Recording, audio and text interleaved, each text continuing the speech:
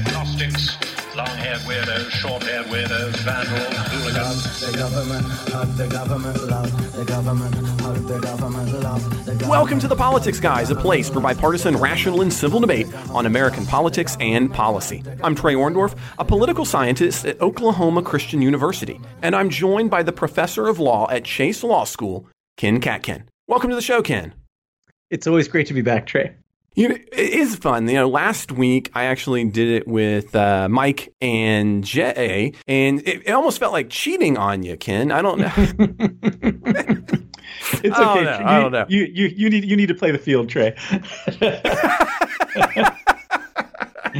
Well, just to give our listeners kind of a preview of what we're going to be doing, here are the stories that are going to be coming up this week. We're going to be starting, as you might imagine, with the leaked opinion, the draft opinion from Alito from February. And we're going to be handling that like two stories. We're going to be talking about the opinion itself, and then we'll also be talking about the nature of the leak. Then next, in a week that has lots of leaking, we're going to be talking about what came out of the U.S. intelligence community. And it appears that we're helping Ukrainians kill Russian generals. After that, we're going to move forward and take on some more court cases. We're going to take a look at a court case, taking a look at citizens living in territories and the U.S. versus Valero. We're going to take a look at the midterm elections, what happened with J.D. Vance in Ohio, what's going on with Trump's endorsement.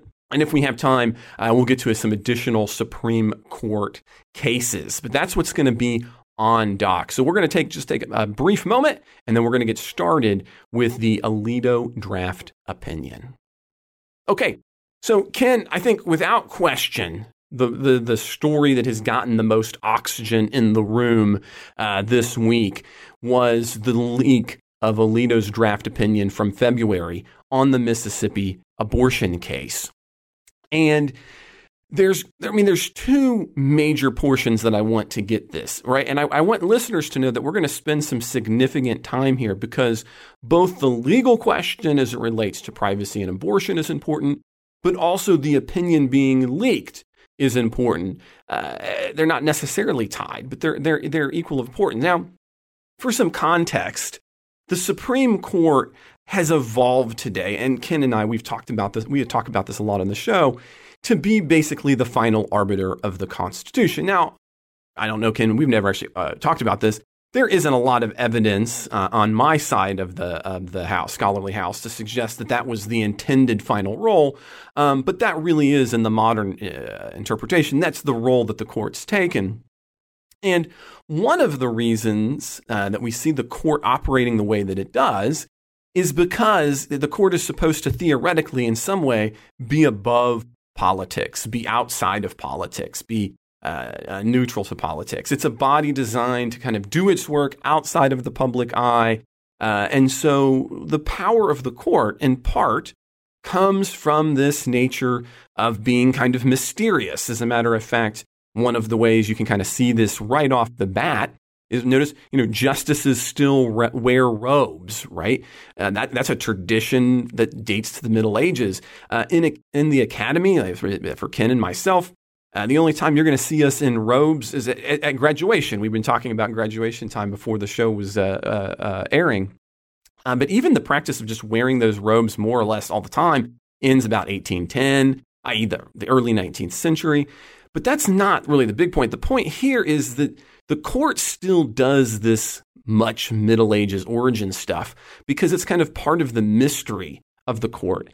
And another element to kind of this mystery of the court is the idea that these decisions ought to be shielded from the public. So the public shouldn't be able to influence or to have decision-making power over the way the court was going to decide. So the Supreme Court, for example, it even has a lunch location for clerks that is away from the other locations so that they can discuss cases without being overheard by others. Now, despite all of this, though, this week, Politico got its hands on what we now know is an authentic draft of the majority opinion written by Alito, the first draft back in February. And Chief Justice John Roberts has indicated that that was, in fact, accurate. Now, that doesn't mean that's going to be the decision, but that is, in fact, accurate, and that there's going to be an investigation because in his words, it kind of strikes at the heart of the court's power, its mystique.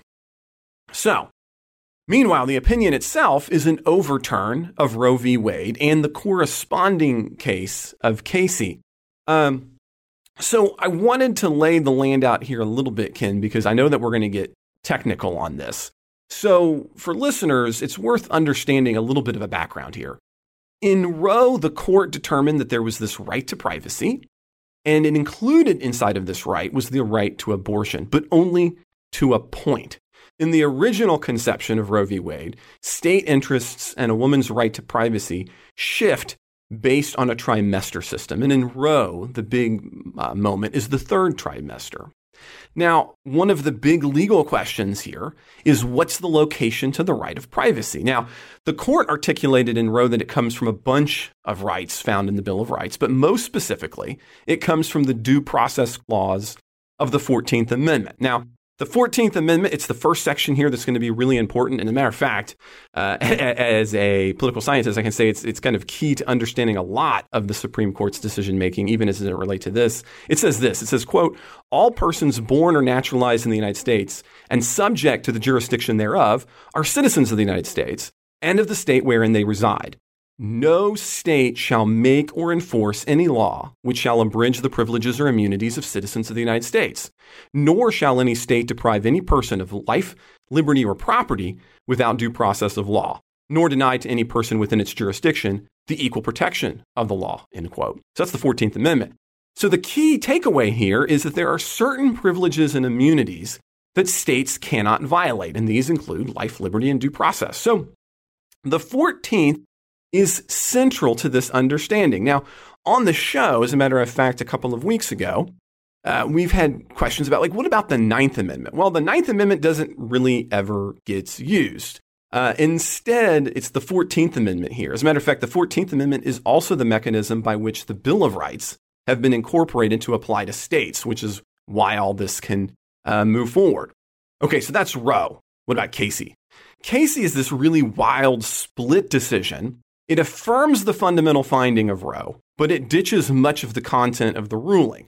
The question for that divided court was one of undue burden. Is the state placing an undue burden on a woman? In the court's words, quote, is there a substantial obstacle in the path of a woman seeking an abortion before the fetus attains viability, end quote, directly from the majority opinion in Casey.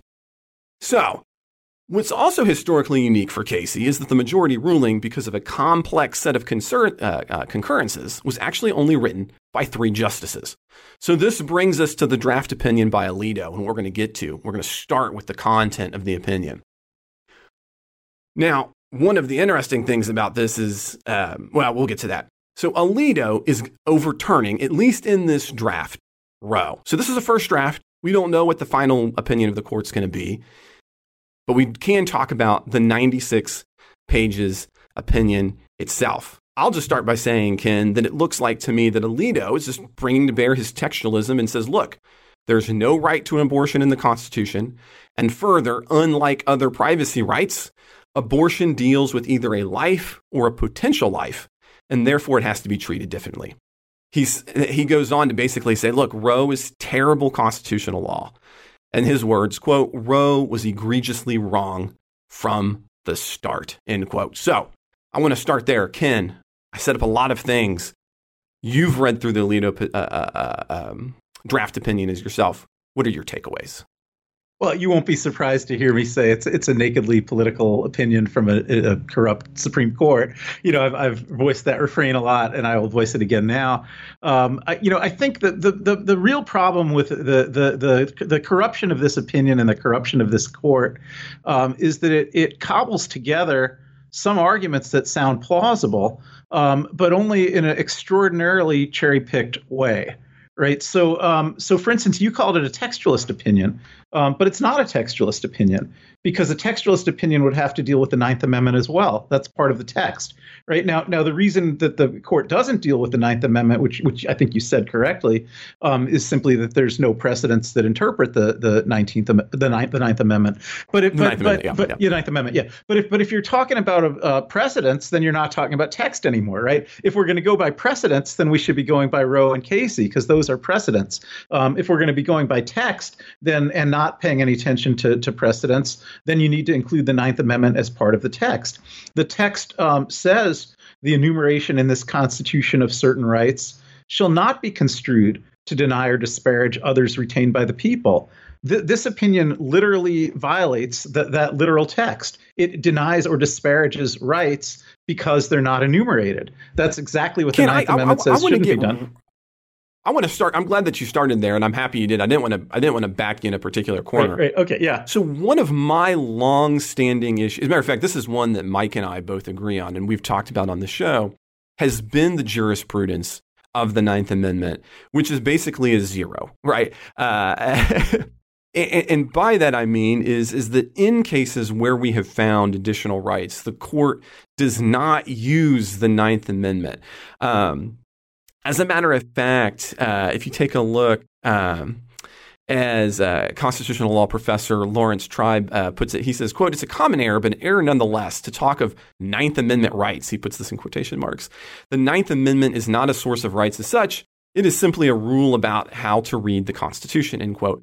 As a matter of fact, when Justice O'Connor came to Miami University of Ohio back in the day, this was something that we as graduate students asked her about. And she basically said, look, the Ninth and 10th Amendment, it's a truism. It just means that the power of Congress is limited. The end. There's no specific rights in there. So I'm curious about that, Ken. I've often seen that as being a flaw across the ideological spectrum. Would you talk into that a little bit? Why is there no Ninth Amendment jurisprudence? And it seems, I think, for the average person, really unusual. Well, it should be insignificant, but opinions like this make it significant, right? Disingenuous opinions like this, because the question of whether the Ninth Amendment is relied upon or not only matters if you think that it's the only possible source of unenumerated rights.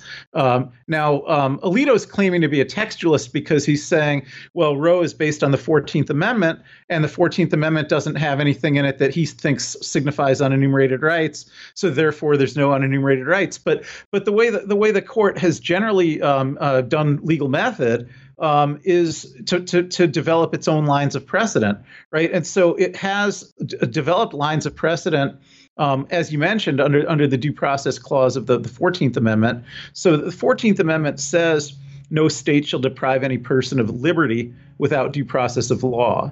And that word liberty needs to be defined. And as you mentioned, Roe and Casey, both, and other cases since Casey, all define the word liberty in the 14th Amendment to include reproductive choice.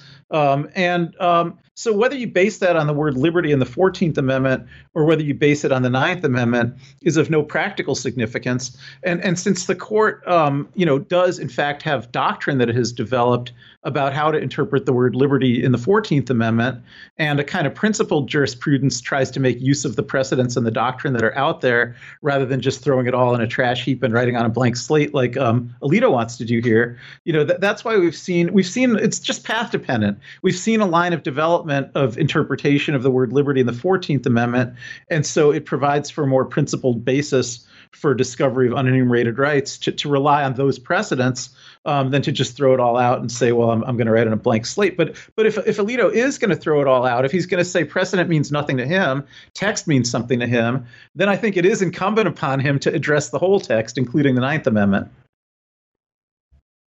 I think that's fair. I will say that I will disagree a shade in the fact that I don't think that it doesn't matter where you think the rights come from in the Constitution. So if you take a look at Griswold, for example, the 7-2 decision that comes around contraceptives and privacy, the court makes loops, in my opinion, to effectively exclude the Ninth Amendment. I think in part because there's a fear that there might be too many rights in the Ninth Amendment. That often seems to me to be, I mean, now I'm just kind of being ideological here. I don't think either liberal or conservative justices have been comfortable with an amendment that could be as expansive as the Ninth Amendment is, which is, again, why you have to look only to, say, the minority opinion in Griswold to get somebody to say, hey, look, we got to pay more serious location to the Ninth Amendment as being a locus to rights. But in Europe, what you're basically saying is, well, okay, we didn't do it that way. We put it in the 14th, but whether you find it in the 14th or the 9th, you've got to find it somewhere. Yeah, I mean, Griswold, I don't want to make this into a common law seminar, but Griswold is kind of a complicated case to talk about, partly because of the point in time that it gets decided around 1965, because, not to get too deep in the weeds here, but in the early 20th Don't get into the weeds, Ken. Okay. I'm encouraging you. Yeah. In the early 20th century, from around 1900 to around 1937, the court had interpreted the word liberty in the 14th Amendment to protect a lot of unenumerated rights, what the court called liberty of contract. So the right to work for less than minimum wage, the right to work without getting paid overtime, the right to work without getting any protection of worker safety laws. And there'd been this 30-year period where all of those kinds of liberties were the liberties in the 14th Amendment that the court was interested in. And so they were striking down minimum wage laws and overtime laws and maximum hours laws and worker safety laws. And, famously, President Roosevelt got sick of that, and he threatened the court packing plan in 1937, and the court backed down. So that was followed by a 30-year point in time where the court was doing something a little bit more like what Justice Alito is talking about here, and just saying, well, we made a big mistake in those liberty of contract cases. Really, we just made up that right out of whole cloth. We shouldn't be protecting unenumerated rights. And the court actually did stop protecting unenumerated rights from 37 to 65. Now, and that included all unenumerated rights. So, we didn't have things like Roe versus Wade yet. We didn't have the kind of privacy rights that you were talking about in other cases. We didn't, and we no longer had liberty of contract. So we had this 30-year window where the court just didn't do that. Now, beginning in 1965, literally with Griswold, the court, that's its sort of first effort after the 30-year lull in trying to come up with a theory of, if we're going to get back in the business of protecting some unenumerated rights, what tests should we use to identify which unenumerated rights are protected? And the Griswold opinion, there's actually four different opinions that all vote to protect the right to contraception, which is at issue in that case. And they give four different standards and four different tests and four different justifications. So there is one, as you mentioned, about the Ninth Amendment, which actually does get 3 votes. There's a one vote opinion only by Justice Harlan that gets no other votes. And that's the one that wants to go back to using the word liberty in the 14th Amendment. And there's some other ones that want to use the penumbras and emanations of the Bill of Rights. But it's the one vote opinion by Justice Harlan, not the Ninth Amendment opinion, not the penumbras and emanations opinion, that eventually gets adopted by the whole court, that gets really sorted out for the final time in the Casey decision in 1992. But during that time, the court is both rehabilitating some of the early 20th century cases that had thought to be overruled. So, for instance, there were early 20th century cases about things like the right of parents to send their kids to private school instead of public school, or the right of parents to teach their kids the German language, which was illegal in Nebraska for a while. Some of those cases where claimants won their cases in the early 20th century, those cases had been thought to be overruled in that period from 1937 to 1965, but the court starts reviving those. It starts protecting other kinds of rights, like the right of a grandparent to take in her two grandchildren to live with her, even in a town that had an anti-group home ordinance that would have prohibited that, or the right to refuse medical treatment. So there wind up being all these lines of cases, and the tests that are used in those lines of cases are really based on some of the tests that came from the early 20th century cases. So the court does that so that it can, I think it pursues the use of the 14th Amendment theory rather than the 9th Amendment theory, primarily so that it can borrow some legal tests that existed in older opinions that can be used to constrain the discretion of the court. So the path dependency serves a purpose. It may be accidental that they wound up going down the route of liberty in the 14th Amendment rather than going down the route of the 9th Amendment. But the purpose that it serves is that it provides us with judicial tests that have been used in a lot of cases already. So you have precedents, and that provides opportunities for constrained legal reasoning. And so what Alito does here, which is so disingenuous, is he says, well, I'm just going to throw out all that. I'm going to pick and choose the parts of those tests that I like and not the parts of those tests that I don't like, none of which are rooted in the text of the Constitution at all. So, for instance, he continues to say that he will protect some unenumerated rights if those rights would be protected under a test that has said if they're deeply rooted in Anglo-American legal history and legal tradition.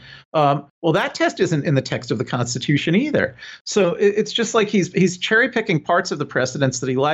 He's tossing out parts of the precedents that he doesn't like. He's claiming that's textualism, but he's ignoring the text of the Ninth Amendment. And in fact, he's even ignoring the meaning of the word liberty in the 14th Amendment. So, I don't think there's any recognized method of judicial interpretation that could be supported by this opinion. If he was serious about it, he should go back to the 1937 disposition and just say, well, we're not going to protect any unenumerated rights. But he doesn't do that. No, so as I read, I read the 92-page opinion, took notes, thought about this carefully.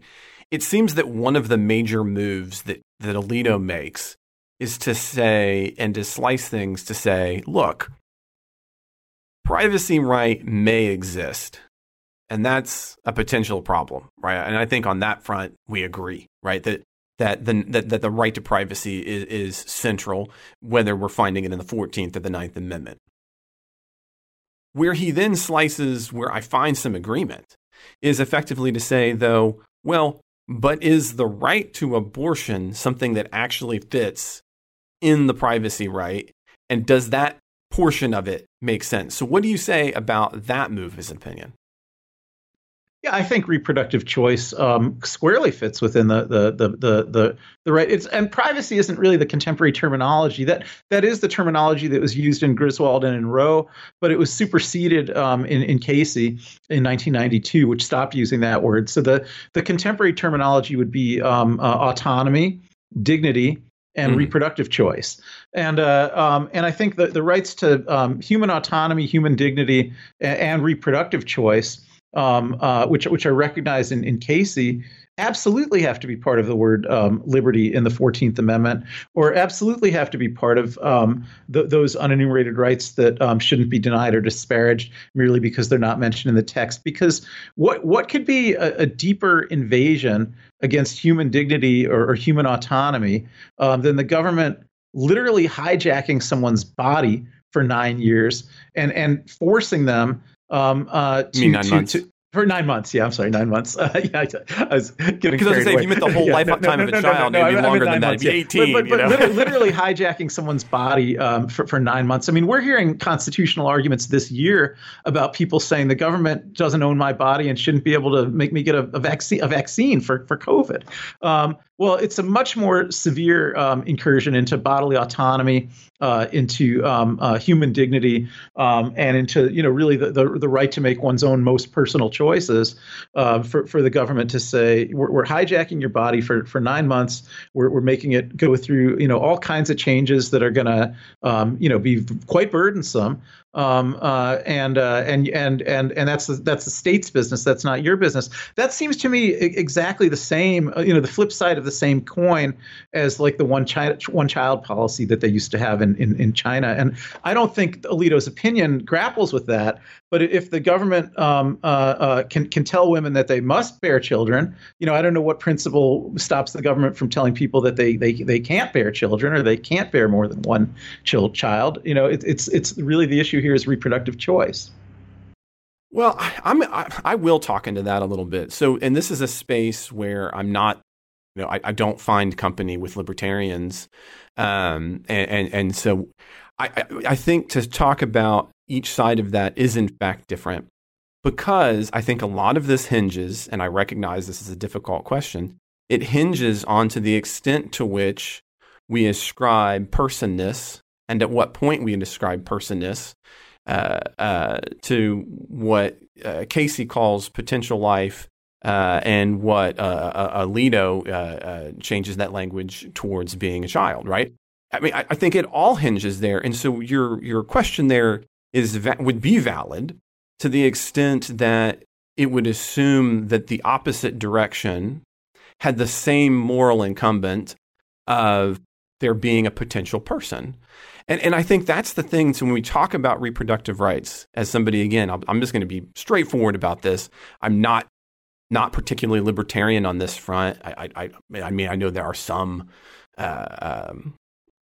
Anyway, point being is I'm probably more conservative on this front, classically conservative. But I mean, when you talk into that, doesn't it make sense to at least have to say, when we're weighing these in the way that, again, that's exactly what Casey and Roe were attempting to do.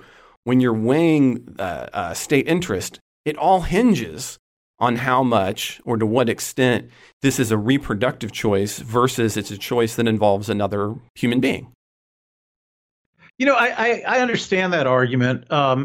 I would go even further than the Casey or Roe decision went on the pro-choice side, though, because, I'll explain what those cases did and then why I think they were actually inadequately protective of liberty. And I would go farther. I think what the Roe and Casey court both said about the question you just raised is they said, well, the fetus is a potential human life from day one.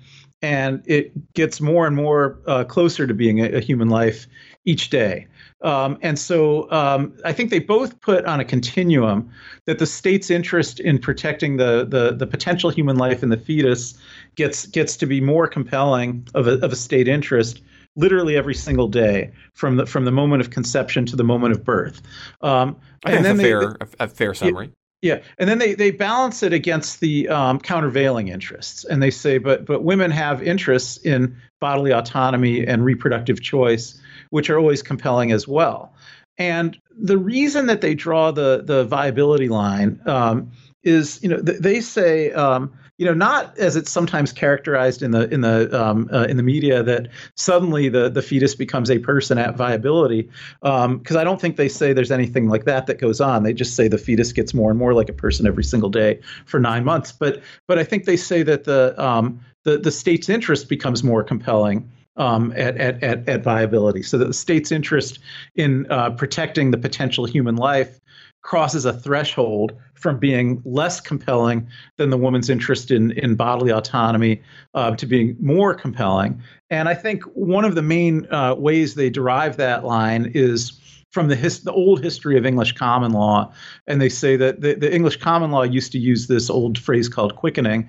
And so quickening was a sort of an earlier term that roughly tracks what we would now call viability. I guess it meant when you could detect, if you touched a woman's pregnant woman's stomach, could you tell there was a baby in there? And so at English common law, there wasn't abortion wasn't a crime at all, but there wasn't any consequences, legal consequences to a death before quickening. So that, like, even if there were cases where pregnant women were murdered, and whether that could count as an additional crime, that would turn on quickening.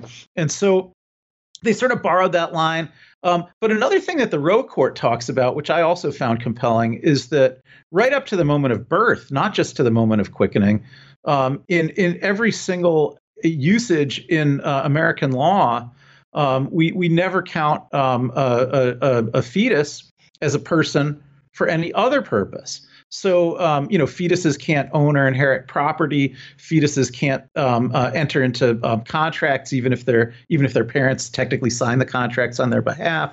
If a pregnant woman is murdered under American law, we do have fetal homicide statutes, so that could be a count of homicide plus a count of fetal homicide, but it wouldn't be 2 counts of homicide. So there's literally, at the time of Roe, not a single context in American law where fetuses are ever counted as persons. In fact, the 14th Amendment itself, and you already quoted it, says all persons born or naturalized in the United States are citizens. So a person conceived in the United States but born elsewhere wouldn't be a citizen of the United States. So that's not literally defining personhood, but I think it's connected that we don't consider someone to be a U.S. citizen if they were conceived here. They have to actually be born here. And so all standard and customary usages of law, just use birth as the line. And so I feel like they were sort of making a political compromise to go all the way back to quickening that I think had less basis in legal principle than just using the birth line. But they used it. And I think another reason they used it is that it had pretty massive societal support and really still does. The idea of that balance. The viability line rather than the birth line. It would have been unpopular to protect the right of right to abortion right up to the birth line, but it was always popular and is still popular with the general public to protect it up to the viability line. But now, when you had started that, you said that you actually took issue with Roe and Casey on those fronts. So, I would have protected abortion rights right up to the birth line. I wouldn't have stopped at the viability line, but that's not what they did. So, I'm curious. I think a lot of it hinges on this. Why, morally? Well, for the same reason, for instance, that it's not illegal. Like if someone asks you to donate a kidney so that they could live, and you say, I'm not going to donate the kidney, and then they die, that's not a crime, right? That's part of your bodily autonomy to make that decision for yourself. And I think it's directly applicable. I think that, I'll just be honest. When you say that, don't take this too much. That kind of analogy actually kind of disgusts me slightly. And I think sometimes that's one of the reasons that there can be difficulty talking into this space, because I don't think that the morality of a kidney versus something that could be a person is a valid one. Well, if somebody needs a kidney, the person who needs a kidney is a person already. But yet you could kill them by not giving them your kidney, and you're not going to be in jail for that. Yeah, but that's still fundamentally different than taking something, again, assuming whether or not we're going to count it as a person, and actively destroying it, right? So you mean it's one thing to make an incumbent claim on somebody for a positive connection that requires something of them. It's another to suggest that I could actually dismantle someone for a particular outcome. Because in this case, that's precisely, now again, if you're dismantling a kidney, no big deal, right? We don't ascribe moral personness to kidneys. I'm not talking about lungs. the personhood. I'm not talking about the personhood of the kidney. I'm talking about the personhood of the person who needs the kidney. I think we do ascribe personhood to people who need kidneys, and they will die if nobody gives them a kidney. Yeah, I track with you there. I agree. Yeah. Well, I mean, the fetus is just like the person who needs the kidney. The fetus is a person who needs to make a claim on someone else's body to live, and so I don't think any other person, owes that to any person. Even if we want to call the fetus a person, that doesn't change my calculus.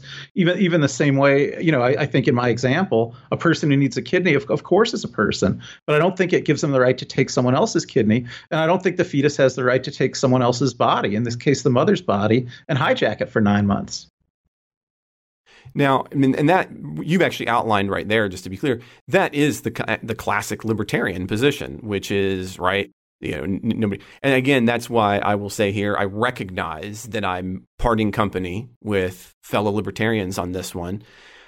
I get that. I mean, again, I can understand and appreciate that point. I can get that. However, I still have a difficult time.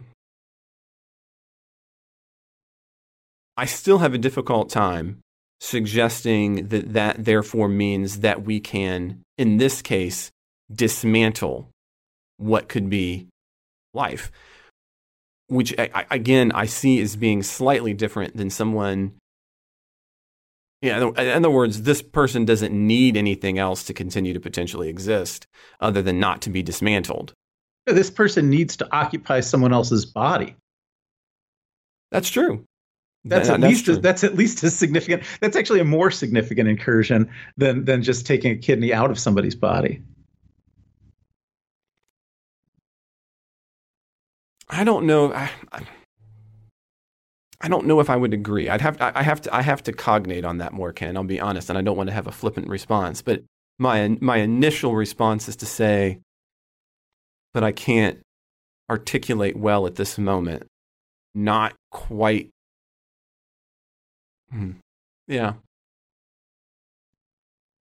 Yeah, I think it's a very major. Yeah, I mean, and I got to say, I feel like things like the vaccine mandates. I might seem inconsistent here because I'd be on the other side of that, and I'd say the government should be able to force everyone to have a vaccine mandate. But that's because I think that's an extremely minor incursion into someone's bodily autonomy, and it does serve the compelling public health interest.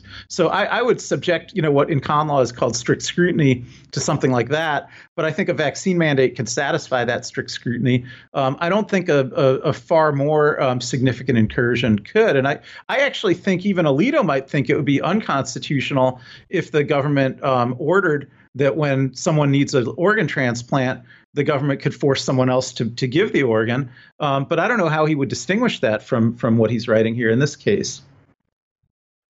Well, I mean, again, I think the distinguishing factor comes down to, although, again, I'm being inarticulate and I recognize this. I wasn't sure this is exactly what we're going to hit on. So this is not what I had actually prepared for. But I think that there is a moral difference between the two circumstances as you're outlining. Because you think a fetus is more important than a born person? No, because of the nature of what is being done and requested. What's being done is just that what's being done and requested is the person that the law is operating on is refusing to sacrifice their own body to help somebody else.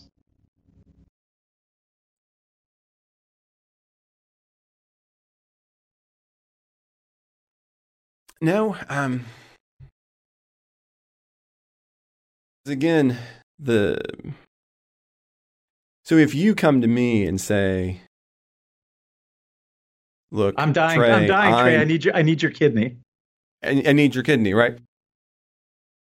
I would still say that is different than me saying, look, Ken, I think I actually want to take you apart to make my life different and or easier. Well, the only thing that a woman seeking abortion is saying is that she doesn't want to donate her own body to help somebody else. And that, even if you want to count the fetus as a person, I don't think we normally have obligations to donate or dismember our own bodies to help somebody else. I think it's a noble thing to do that. It's a noble thing to donate a kidney, and it's a noble thing to bring a child to term. But we don't put legal obligations on people to do that, except that now we're going to do that in the case of abortion. At least in some potential locations, yes. Yeah, at least in some potential locations.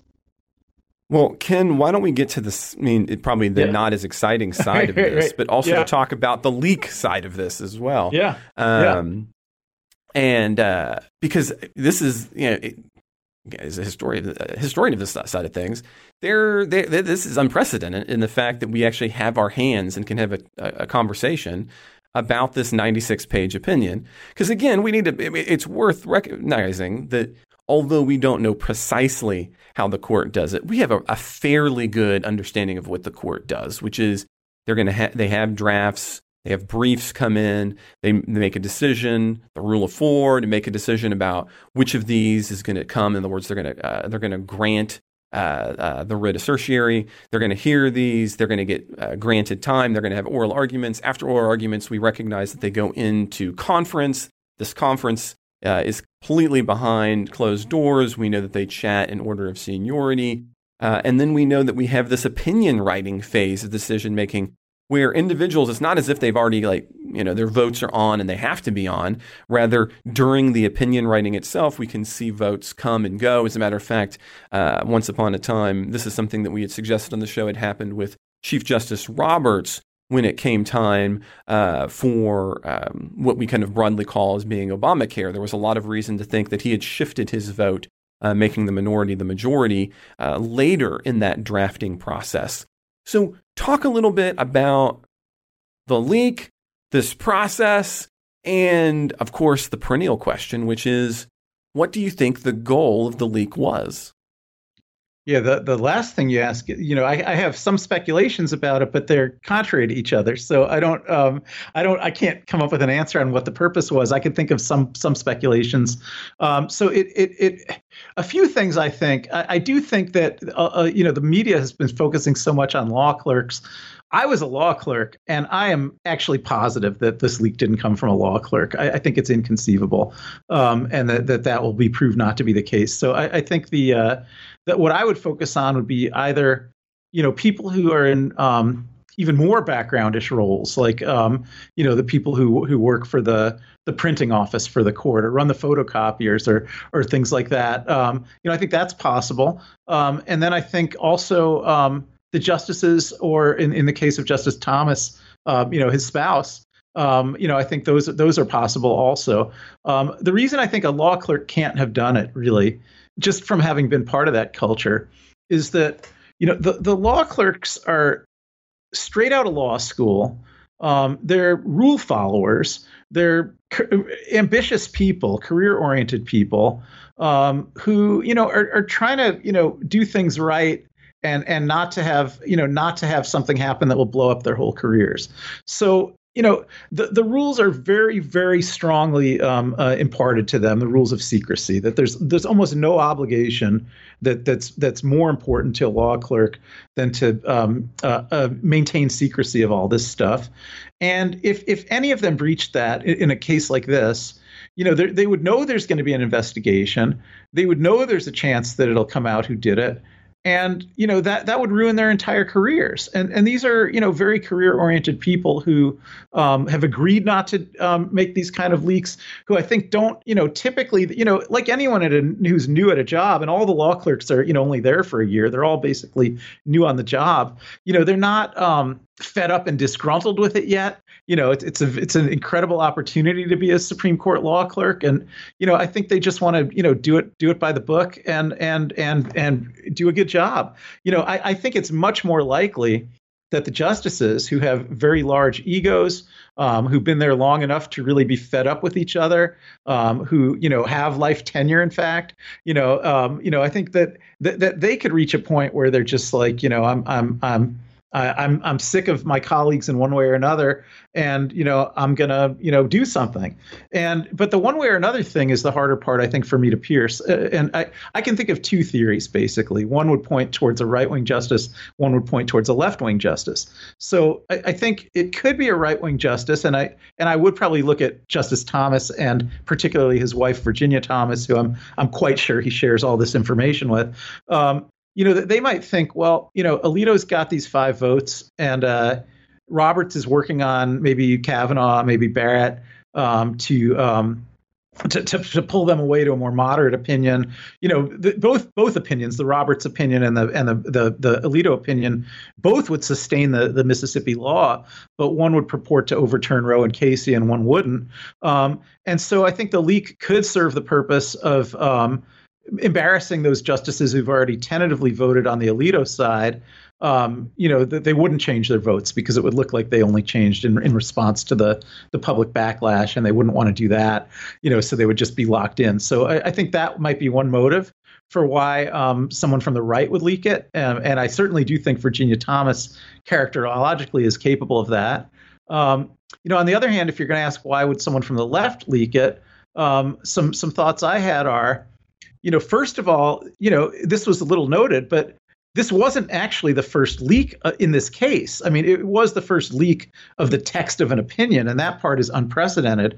But people talking to reporters, insiders talking to reporters in ways that they shouldn't about deliberations inside the court is not only not quite so unprecedented, but it already happened in this case. I mean, the Wall Street Journal had already published an editorial a few days earlier that extremely accurately reported what was going on, right? It said Justice Alito's writing the opinion.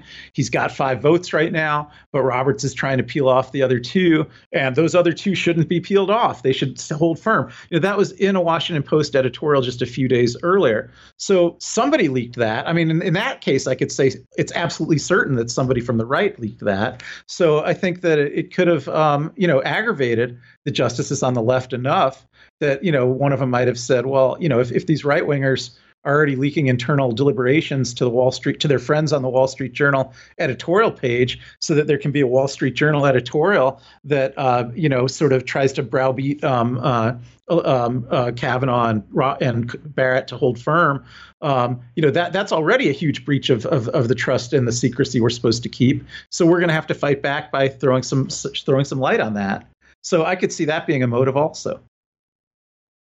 So now a final question I thought about this, and that is, what do you think about in terms, I mean, a lot of sides, at least in political science, a lot of the questions have revolved around what actually explains judicial behavior. And one of the long-standing models is the attitudinal model, which basically said, look, justices are political actors.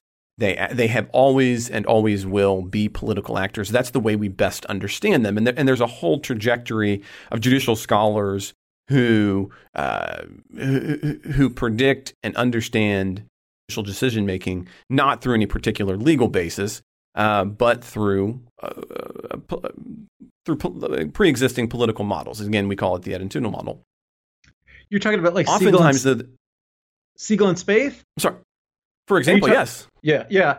I happen to know Siegel. He's a friend of my parents, but that's oh, really? Yeah. But yeah. I mean, well, that's interesting because I've obviously read a lot of his work. Yes, I wasn't citing everybody because again, this is a yeah. But yes. Yeah. Well, so I think actually the attitudinal model is a little more subtle than the way I think the judges are currently behaving. So, as I understand the attitudinal model, it's not so much that the judges are just simply politicians in robes, but it's a little more complex than that. It's that the judges are actually trying their best to follow the law, but they're a little bit blind to their own ideological predispositions. And so they have attitudes, and those attitudes will get reflected in their decisions, but not because they're just simply saying, well, I'm the judge, so I'm king, and I get to decide, I get to decide every case to have the outcome I would prefer, but more that they just are a little bit captive to their own attitudes and ideology. That is absolutely correct. Yeah. No, yeah. You're absolutely correct. And so where I was going from that then was, and so here then is so I'm glad that maybe you summed that up better than maybe I did, was to say, do you think that this leak is going to, in other words, make that even more so true? In other words, as the bits of the mysteriousness that the court uses in an attempt to out that, I have seen a lot of scholars even say, look, it's just time to think of the court as being a political institution. Yeah. That's what I've been saying. Do you think this is a turning point for, in other words, taking that another step further and saying, well, look, we already know that this is kind of a background variable that explains what's happening here, but could it become the foreground variable? Yeah, I think so. I mean, I've been saying that. So that's what I was going to say. I think the attitudinal model was developed, over the past 30 years, but I don't think it describes the present court that well, because, the attitudinal model would assume that you've got 5 Supreme Court justices who are genuinely committed, a majority on the court genuinely committed to trying to interpret the Constitution as they understand it. But it's just that their understandings are a little bit shaped by ideology that they don't quite recognize themselves. But I don't think that's where the court is. I think, I don't think there's any difference between a Samuel Alito and, say, a Ted Cruz. I think if Ted Cruz goes to the Senate, he's openly like, I'm here to advance my agenda. I'm pro-choice, and I'm going to try to, make the laws reflect that. And I think that's exactly like where a Samuel Alito is. It has really nothing to do with, starting with some good faith effort to interpret the Constitution and then being a little bit captive to his own attitudes. I think it's more like he has a straightforward legislative agenda, and then he's reverse engineering his constitutional interpretations to fit that straightforward legislative agenda. So of course it's good that this is exposed. I'm glad that this leak happened. I've always thought it was good when we get leaks from the executive branch and the legislative branch, and I think the current court is every bit as political as those, and so leaks serve the public interest. So what about for the long term? So again, I see this as potentially being a turning point in the way the court might behave as we move forward, in the sense that I don't think you can necessarily put the genie back in the bottle. In short, that it is, and maybe now will more overtly be, a political institution. Yeah, but I think that genie got out of the bottle a while ago. So it's really just whether we're shedding light on the genie or not now.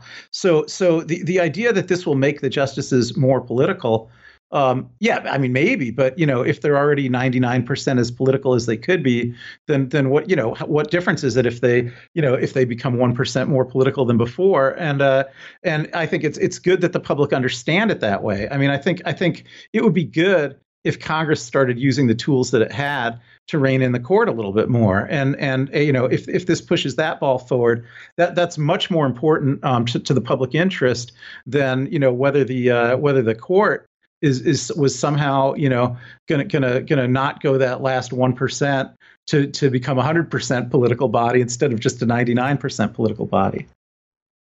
I guess maybe I don't see it quite as having been 99% in that way. I was thinking more. I had a professor. He was very intelligent on this. Now, he was looking more primarily at the presidency, but he often said, look, when you're looking at these kinds of shifts, there's this kind of qualitative shift that we can see occur, but there's always kind of a tipping point moment that pushes an institutional body over the edge.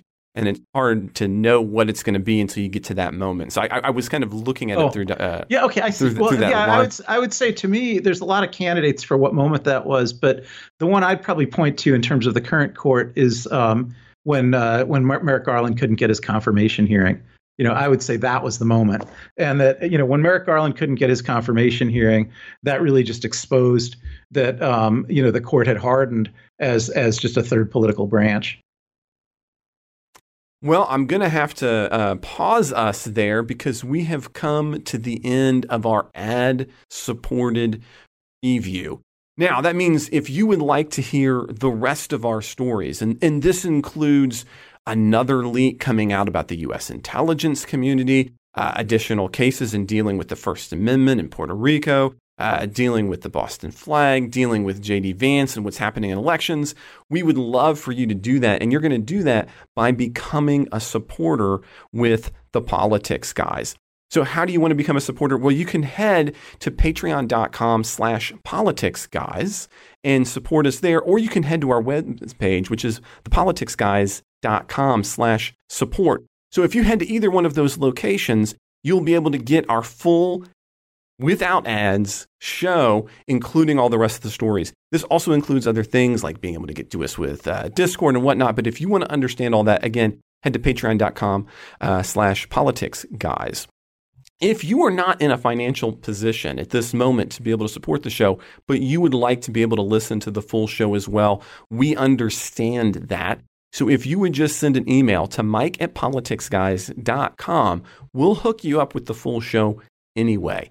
So if you're interested again in continuing on with us, you can head to patreon.com/politicsguys, or you can head to thepoliticsguys.com/support.